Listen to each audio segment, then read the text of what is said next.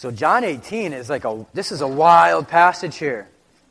And we're going to hit on some heavy-duty stuff that's going to be really good. And, the title of the message is Betrayal. And so that's an issue. We're all somewhere on that continuum or on that spectrum as far as betrayal goes. Either someone has betrayed us or we have betrayed them. And it's not necessarily maybe the most fun thing to talk about. Oh, it's not on? Sorry. Oh, yeah, we're good. It's just not loud. Hello. But betrayal, that's a tough one, right? That's really difficult. Because you can pretty much guarantee we're going to be put in a situation, multiple situations, somewhere along the way, where someone's going to take advantage of a deal that we thought we had, and it didn't happen, Some movies that I watch sometimes that I have a hard time with are movies where, this is a bad example, but it's just one that I think of right now. I'm ashamed to admit it, but if you've watched a bad movie called Fast and the Furious, or you've watched other movies similar, maybe Thomas Crown Affair, or Entrapment, or in all these movies, what happens basically is you have the character who is part of the FBI or some intelligence agency. They get a job. They got to go in, act like they're one of the crew, and put the legal authorities in a position where they can then catch them and put them behind bars and put away the bad guys. Right?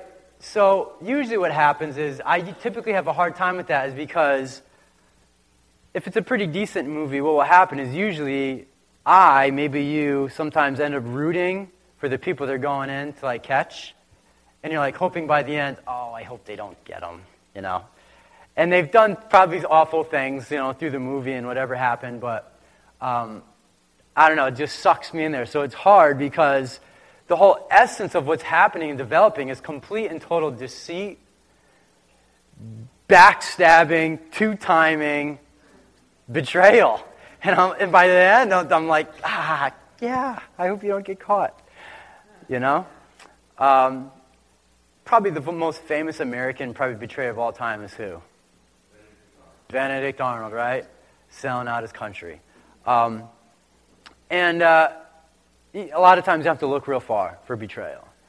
And on a more personal note, betrayal hits families and individuals real hard. Real hard. When a child's innocence is taken, that's the ultimate worst betrayal, right? When a husband or wife goes out of bounds, it's bad betrayal, right? There is a trust that was taken there at the altar. When a trusted friend you just confided into, and then they put you on blast to somebody else intentionally, man, that one hurts. It's hard to recover sometimes from that stuff. And I would say probably that emotion of feeling betrayed, I have a hard time thinking of another emotion that carries with it just more weight and more strength, and one that just seems just more defeating than any other one. When you've really made yourself vulnerable and opened up, and you feel like you're being betrayed, as far as negative emotions go, there's not another one that can really top that really well. That one's powerful. And that can lock us up for a long time, and maybe has locked you up for a little while. So we'll be talking about some of that stuff today.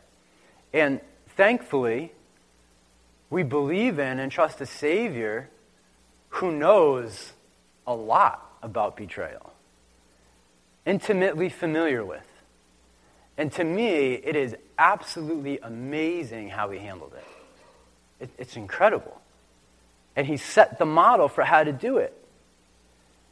And some people would just say, well, he's Jesus, and that's how he handles it.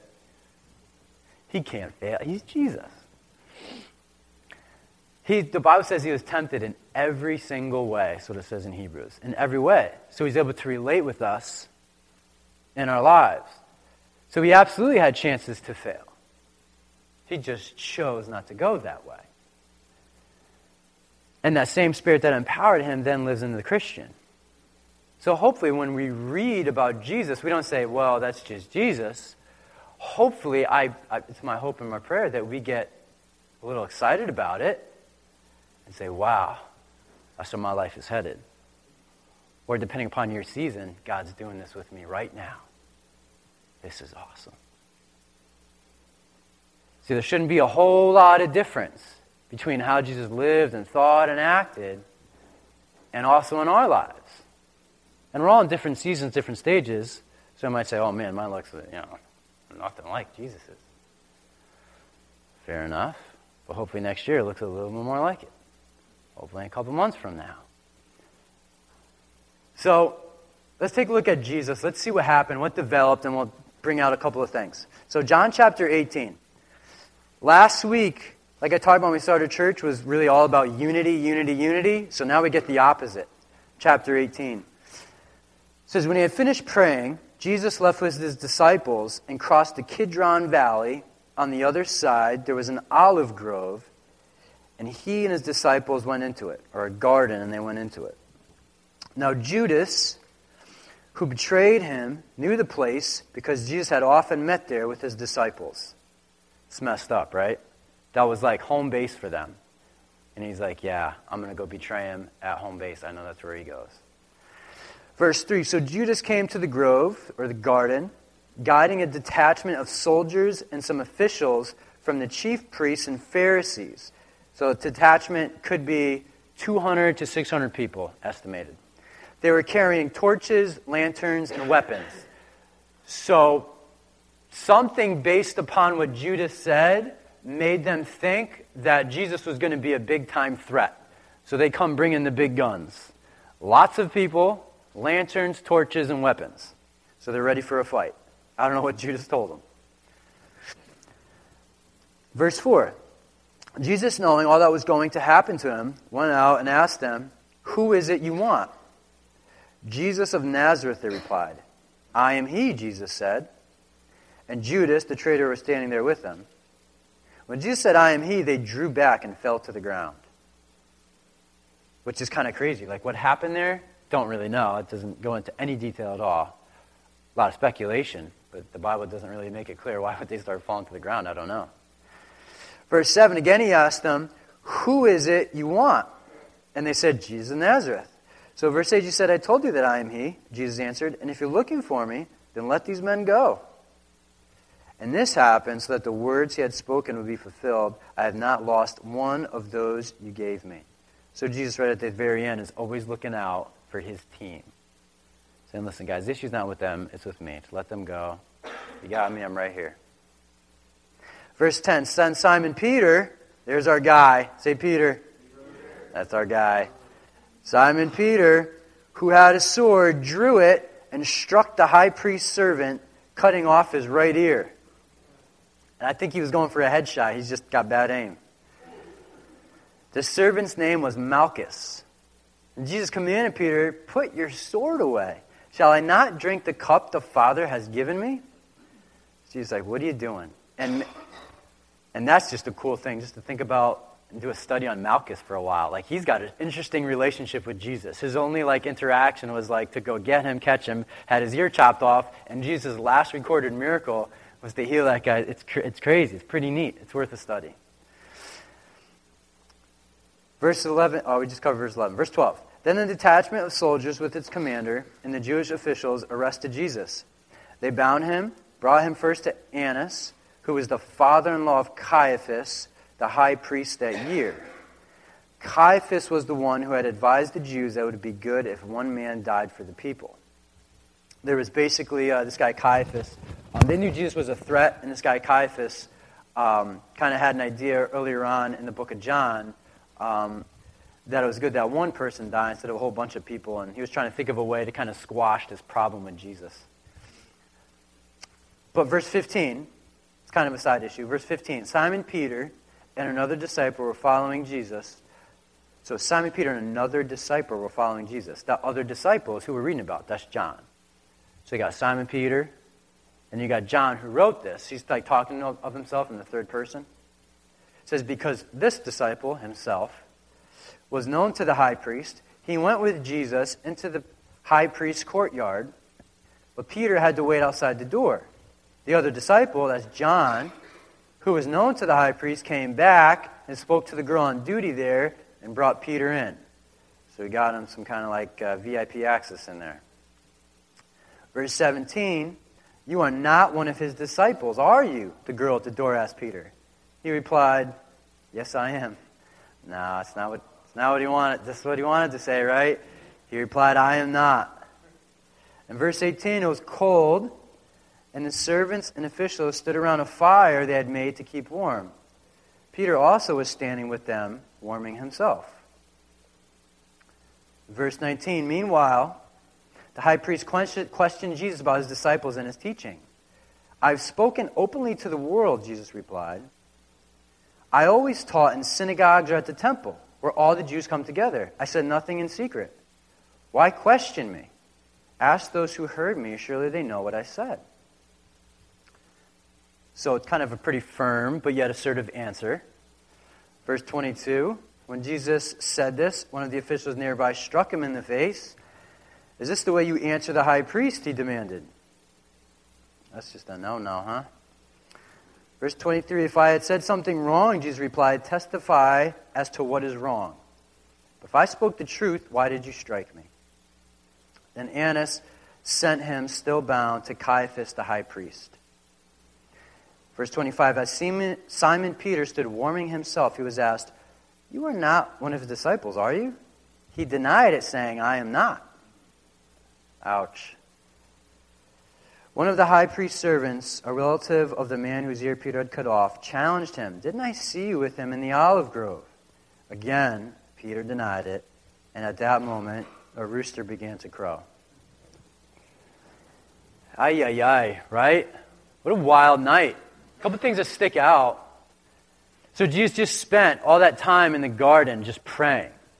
And it was an intense prayer time, so much so that it said that it was like drops of blood. He was just agonizing, just in prayer. It's crazy. And then his disciples that are with him said, guys, you got to stay and pray with me. Like the enemy's coming, he's making his move. You guys got to stand strong. And they fell asleep. Exactly. So he goes back. He goes, didn't I tell you guys to pray? He's like, yeah. And then get back up, fall back asleep again. It happens like 3 times. They just can't quite make it happen. And then after the prayer, goes into the garden, home base, gets betrayed by Judas with a kiss, as it says in another gospel. Then they take him away. And Peter doesn't have his best day. Right? So a couple of things that I found interesting. So I got some thoughts here on this. Here's a that I noticed is that I think there's a betrayal of 2 kinds. Betrayal of 2 kinds. Sometimes people might think there's just like one type of betrayal. Just, hey, you betrayed me, you went against me, you stabbed me in the back, I thought we had a deal. The Bible paints a picture because you have Judas, right? Ever say Judas? Right? And then you have Peter, say Peter. Right? And really they both betrayed Jesus, right? They both do. But it's very different what's going on with both men. It's very different. So Judas, he had been warned time and time again by Jesus himself. Listen, you're not doing well. Inside of you is not right. And he kept the purse and the money book, and people knew that he helped himself to it. He had issues in his life that Jesus, I would maybe guess some others around him probably also knew. Said, hey man, you got to get this right. Had no interest. Then gives up Jesus for 30 pieces of silver, which is really not a lot of money. Maybe a few $100. It's not even. Then you have Peter. He walked with Jesus, knew Jesus, performed things he was the only one that got out of the boat. Water. It's pretty awesome to have on your resume. I mean, he did some very amazing things. He was always eager, right? Always eager to talk about what's coming next. God, what do you want us to do? And I'll do this, and I'll never leave you. Earlier on. And Jesus said, really? He goes, you're going to deny me 3 times actually before this night's over. No, I would never do that. Right? So you have like 2 types of betrayal. You have this one betrayal where you got this guy where God was giving warning signs after warning sign along the way. And his fate turns out horribly. After this, he goes off, he throws the money back, and he kills himself. It's just sad. Really sad. Or Peter, on the other hand, he goes away, weeps for a while, and is pretty crushed. He knows what he's done. Goes back to fishing. And then Jesus actually comes back and meets with him one-on-one, which we'll find later in the book of John, we'll read about. And man, they just hook up individually. And man, that must have been special. Jesus doing his Jesus thing. One-on-one. It's cool. But the betrayal that happens there between both men is like radically different. One was premeditated on and warned against. The other one, spur of the moment, just a bad day. One, I think, was just sorry he got caught. And honestly, I think that the enemy had his way with Judas and just drowned him in guilt, condemnation, and shame for what he did, so much so that he killed himself. Where there was something different in Peter, where you know that one had to be heavy on him. But there was something inside him that said, man, I'm not going to honor God anymore if I could just go and kill myself. So something very different there going on, the contrasting behaviors in this betrayal. And God had a way of grace and mercy and relationship with the heart that he knew was having a bad day. That was with him, man, for the most part, but that was just, and talk about when to have a bad day. That was like the worst day to have the bad day. But Jesus was able to see past that and work with it because of a past history. And Judas, there was never anything there. So it was his way and what he wanted to do. So that's one thing that stuck out. It's very interesting to me, how that panned out. Here's the other thing that is interesting to me, is that the surroundings that were happening here, they changed good intentions. Surroundings and context, they changed good intentions. Let me explain what I mean. Peter was the guy that said, I'll never leave you. I'll never do it. You will. I would die for you. And then he's in the garden with great boldness, courage, tenacity, and aggression. Sword time. Like he didn't even wait. He's coming swinging. Really good intentions, right? He's doing it with good intentions. It's just misplaced. But now you change the scene. It's not in the garden, his home base. He's not with his Savior and kind of his friends, his circle, his family. Now you change the situation. You put him where it's cold outside. You put him with foreigners, the people he doesn't know. And you put him in a situation where he's unsure. And then that great ambition, courage, and tenacity and aggression is totally wiped out and changed based on the surroundings. So I sit there and I see that. Oh, Lord, I pray. Oh, God, develop me and make me a person to where my devotion to you is not dependent upon my circumstance. I mean, we got a lot in common with Peter. We strive to have more in common with Jesus, right? Hopefully our aggression, our good intentions, and our tenacity to want to be with Jesus will not radically changed given different people in a different situation. If anything, that's where our light can shine the brightest. Peter just learned that one the hard way.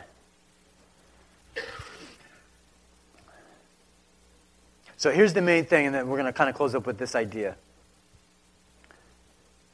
And I think I also have this. How am I doing with the notes? Am I staying fairly close to that there? No? Let's see. 2 kinds of betrayal. Those are really the 2 guys. That's Judas, and that's Peter. What destroyed good intentions and strong ambition? It's the surroundings. It was the context. How does betrayal... I did pretty good. Come on, that was pretty good. Rebecca's taking a shot at me. That's all right. That's okay. How does betrayal lose its threat and its sting? This is the big one. Betrayal loses its threat because it has a threat to it, right? Right away, that will paralyze you. Threat of betrayal, the threat of it, the possibility, the potential, will automatically close some people down. Oh, I will not open up because I could be betrayed. Right there is where some people just drop the ball. Say, no. I won't be, stupid and get caught with that. And it's like, no, that's not self-conservation, self-promotion, self-protection. It doesn't reign really high in the Christian life. So betrayal loses its threat and its sting. So even if it happens, somebody puts themselves out there and it happens, there's a big-time sting that can be with it. So betrayal loses its threat and its sting when value and forgiveness are pillars in our hearts. When value and forgiveness are pillars in our hearts. That's something we're really trying to just embrace and let God do a work in. So let me expand upon what I mean about that. Value. Here's what I mean by value. By value, I mean heavenly empathy, being empathetic. The ability to put ourselves in somebody else's shoes so that we can somehow try and understand what they're thinking and feeling and then come around and try and communicate like that or interact like that. It's a way to be able to see past maybe initially what's coming off of them, but heavenly empathy can kind of buffer out the craziness kind of coming out and get in there and kind of uphold the heart. It's really hard to do.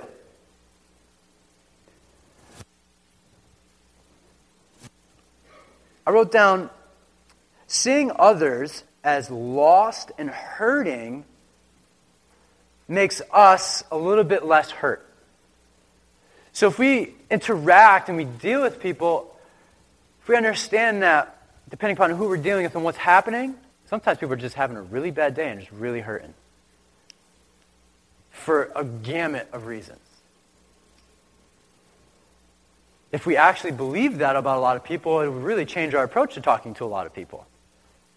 Where truth is, and it should still, but honoring the person should also be at the same place. And of course, the trick is trying to make that work together.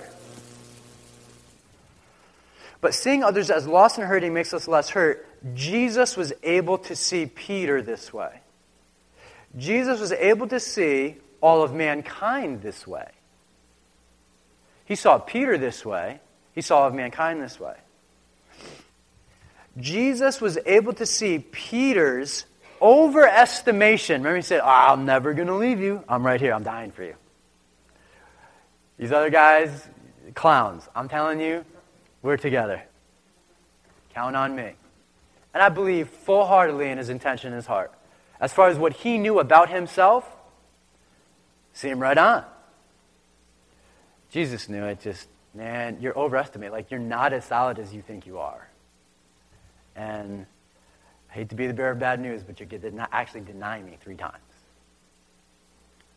So the interesting thing, Jesus was able to see Peter's overestimation as having an innocent but dangerous blind spot.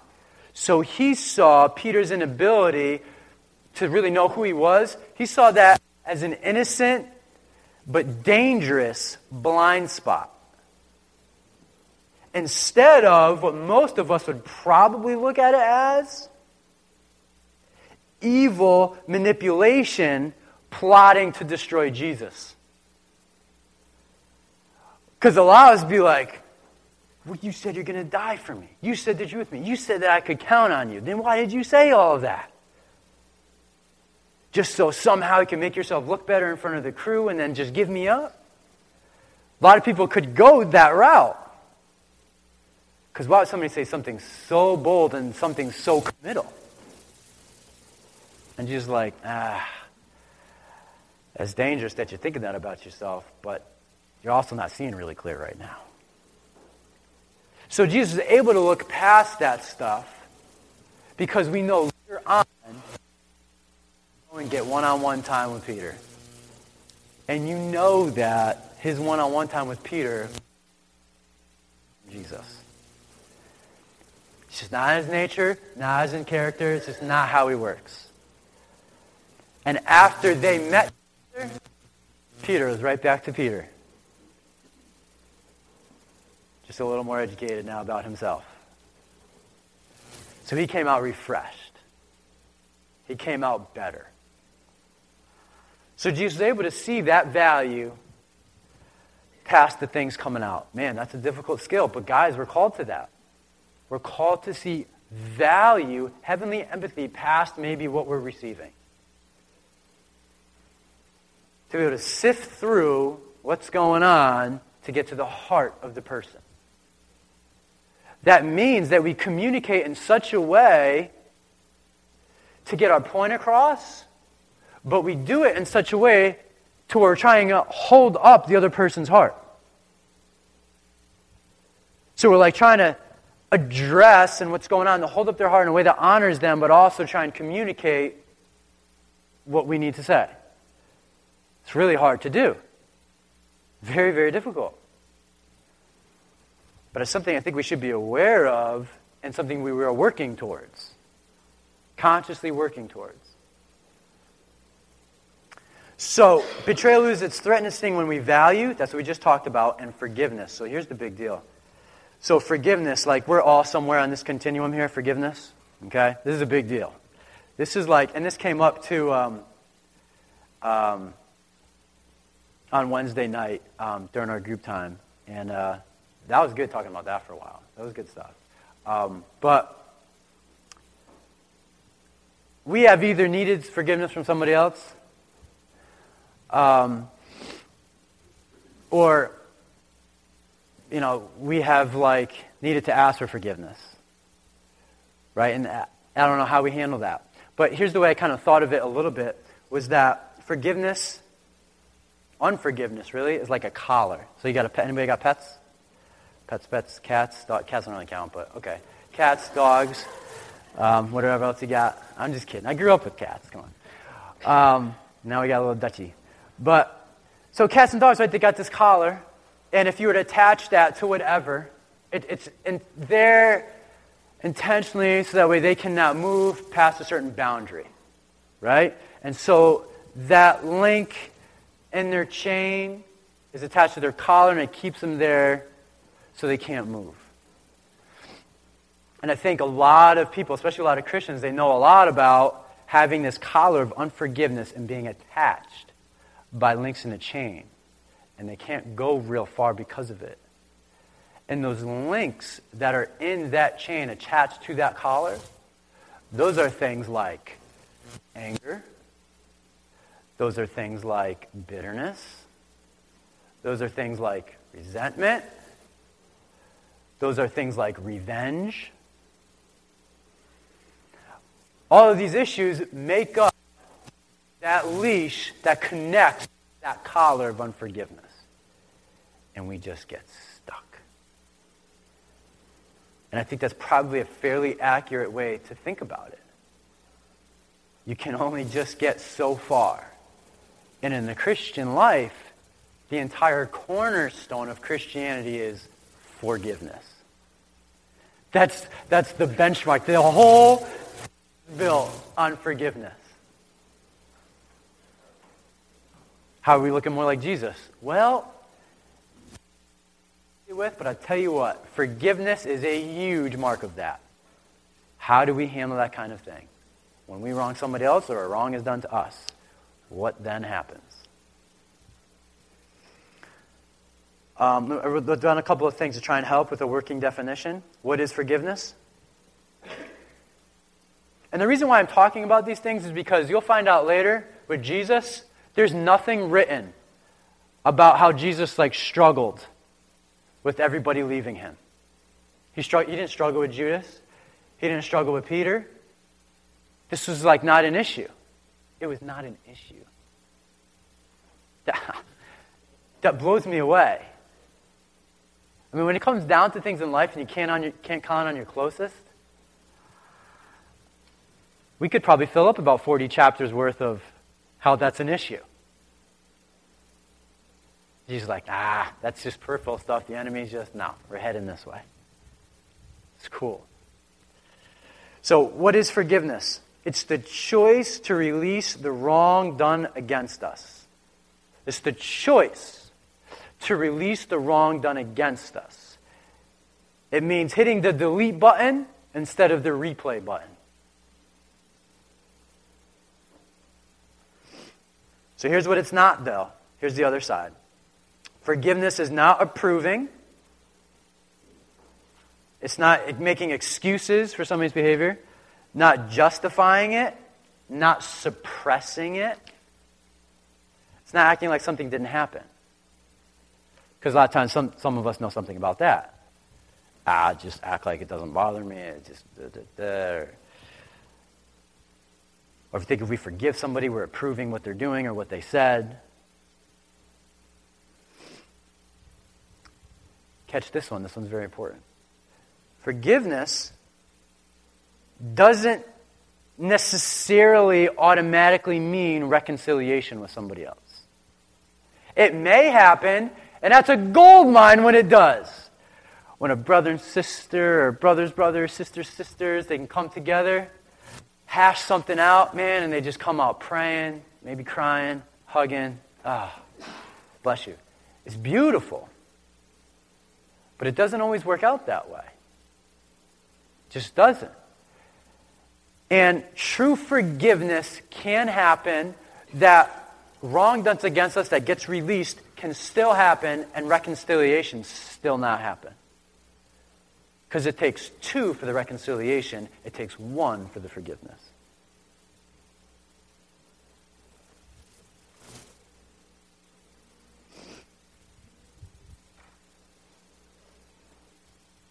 So we had a really good question brought up in our study on Wednesday. So how do we know if I've forgiven others? Because that's a pretty good question, right? How do I actually know if I'm even forgiving somebody?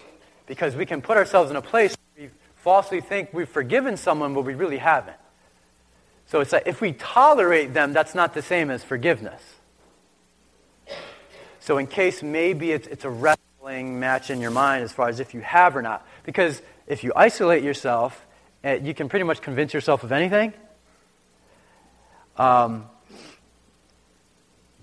You can convince yourself you're forgiven, you really haven't. So here's one way, or a couple ideas, to know if you've forgiven people or not. If we're waiting for an I'm sorry until we can move forward, we haven't forgiven them. If we're waiting for that I'm sorry apology thing before we can be released and then be engaged, this is powerful, right?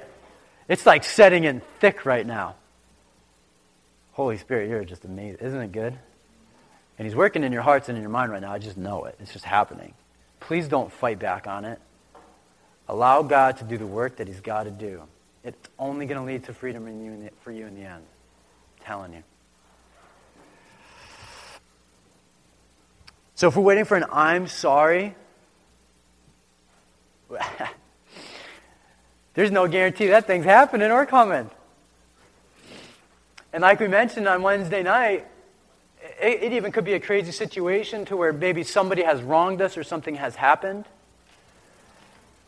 And if that person who has done the wrong and something's happened and they like pass away or something happens, you're never getting the I'm sorry. Just might not even get that chance. So to put people on the hook for that, Jesus wasn't like, Peter, unless you say you're sorry, we cannot move forward here.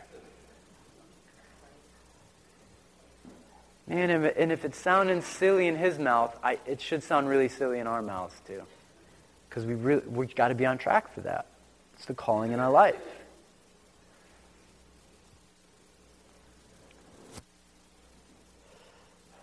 So how do I know if I've forgiven others? If I'm just waiting for an I'm sorry, that's like some other thing. That's not the one that Jesus was talking about. Some other things we mentioned on Wednesday. Eye contact. Usually if we can't like just connect and just look at people eyeball to eyeball, whoever it is, there's probably some kind of like little stirring issue going on there. I've noticed that if I really haven't forgiven somebody, I have a hard time just like looking at them eyeball to eyeball, just like carrying on. It couldn't even be about nothing. It could be about sports or like, whatever. If I'm like, there's this thing, and I'm like, I'm so annoyed, but I'll just tolerate what I'm doing right. Yeah. Really? Oh, cool. Yep. Like you do that thing, and that's just no. So personally, maybe that's you too. I don't know. How do I know if I've forgiven others? Right, the I'm sorry thing, waiting for that. Lack of eye contact. An inability to pray with or pray for that individual. Pray with, I don't know, given the context, maybe there's an opportunity to, maybe there's not, don't know. But pray for, man, I hope that drives the whole forgiveness train. Because hopefully we're a group of people where we're not supremely concerned with being right. There's an ouch. Right? Hopefully we're not supremely concerned with being right.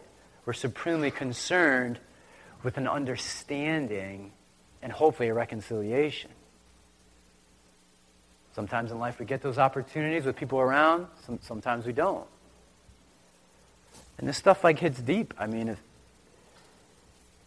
a child was like touched and like taken advantage of in a wrong way at a young age, and then something happens and they get older and life happens, you might not get that chance, see that person get an I'm sorry.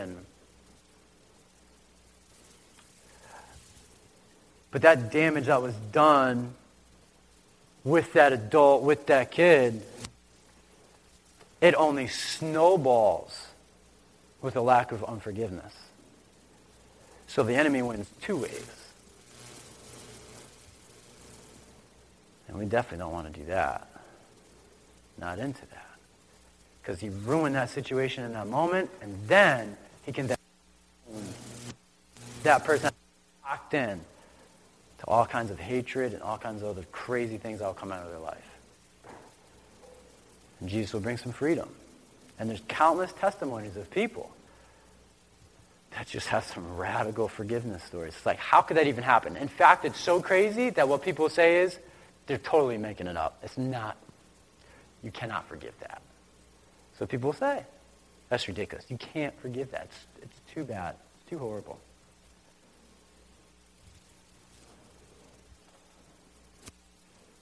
Later on in the book of Acts, Stephen himself, he wasn't even Jesus. Stephen, he wasn't even an apostle.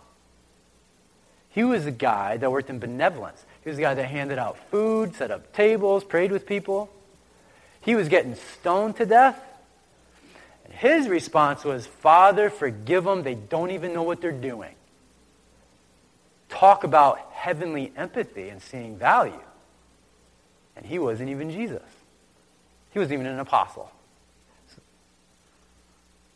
So we're called to be.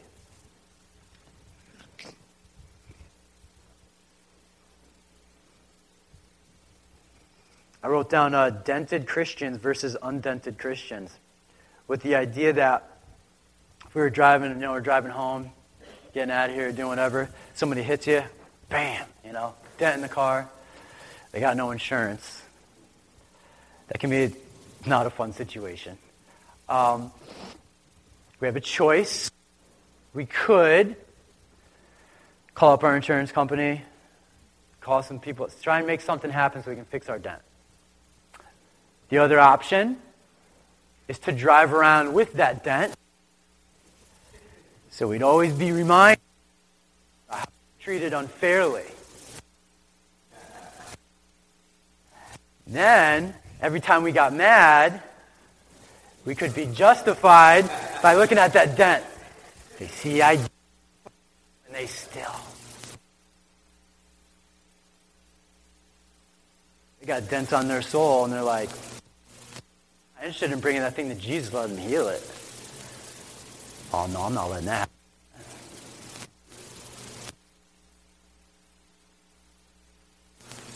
That is. It's suicide is what it just kills us. It kills us. It robs us right from the inside. Take a look at Colossians 3 as we close up.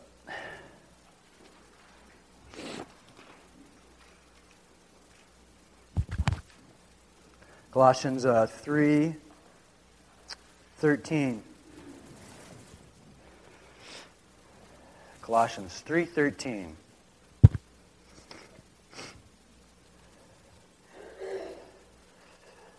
It says, bear with each other and forgive whatever grievances you may have against one another.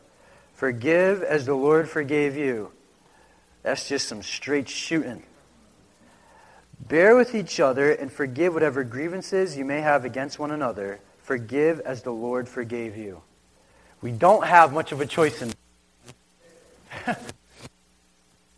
He made the thing he made this window really tight. And again, it doesn't always mean reconciliation. We come out high-fiving on the other side. But we do know what's going on in our hearts. We are aware. And the Spirit certainly will make things aware to us. We'll start to sense it and see it. So here's my one closing thought. Try not to let security, safety, and closeness be the keys that unlocks our hearts towards God. That's a trap. It's a trap. The model set and the calling upon the believer's life. It's in the bulletin there. The model set and the calling upon the believer's life when living with others is for us to allow, that's that word there. The calling for us is to allow. This is an allowing issue. Holy Spirit is here. He's made a way. Jesus paid the price. This is possible. So we need to allow him to let him do his work. Let him do the empowering. So it's for us to allow the Holy Spirit to develop value and forgiveness towards others. This heavenly value and this type of forgiveness we're talking about, it just doesn't, you can't manufacture it. It doesn't just happen. We need to allow the Holy Spirit to bring that thing out. It doesn't come out on our own. It just doesn't happen.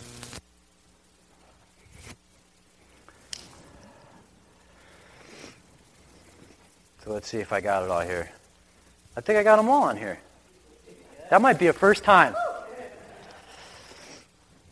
So, before we're going to close with the song, and Eric, what we'll do is we'll do a Call Me Higher song, because that's kind of like the epitome of what we're talking about. Not to stay with walls built up and do this. We'll do that in a minute. And we'll do it softer, too. That way, we can really worship and pray if we need. So this brings to the surface a lot of things. And I think we'd be sorely mistaken not to invest some time in prayer about it, right, as a family. So let's do this. And so let's bow our heads, close our eyes. Some people still have not even accepted the reconciliation through Jesus Christ. He's forgiven, right? We're forgiven through Jesus. Some people have never even accepted that. So they're still out of relationship with Jesus. So if you could bow your heads and close your eyes. And if you have never accepted the forgiveness of sins that's found in Jesus Christ, you've never given your life over to God. This is not a prayer for people struggling or If you have before, you're unsure. This is just, you know for a fact, you have never said, I receive Jesus as my Savior and the forgiveness that only comes through him, and I want to live my life now for God. If you've never done that, just look up. Look up if you've never done that, and we could just pray for that now.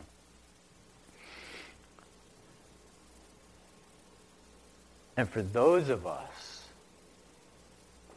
that just struggle with it on this forgiveness continuum, we can be held hostage. We can be held hostage with that collar on too easily. Holy Spirit, we pray for just a break and in our minds. Holy Spirit, we pray that you would make it clear to our hearts and our minds of when unforgiveness is just not happening. That you make it clear to us if it's too easy for us to hold on to a wrong done against us. We desperately want to follow the model of Jesus. And yes, Lord, sometimes we'll be taken advantage of. Sometimes people will even intentionally betray us. Holy Spirit, somehow make our hearts secure with that. For those wrestling with it, Father, I just pray that you just touch their hearts and their minds. You give them a desire to be close to you, Lord, and let you do the forming, God. It's not something we can do on our own. We have to give you the time and the space to let you do your work. And I pray that we would be in agreement with that and embrace that. You've called us to more.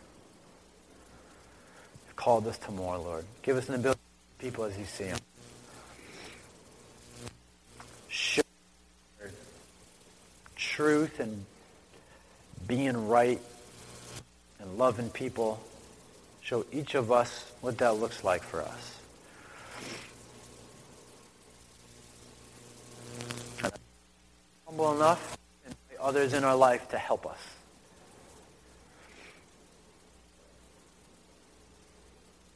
We thank you, Jesus, for making a way for us to do things differently, to live a life that's truly impossible and amazing.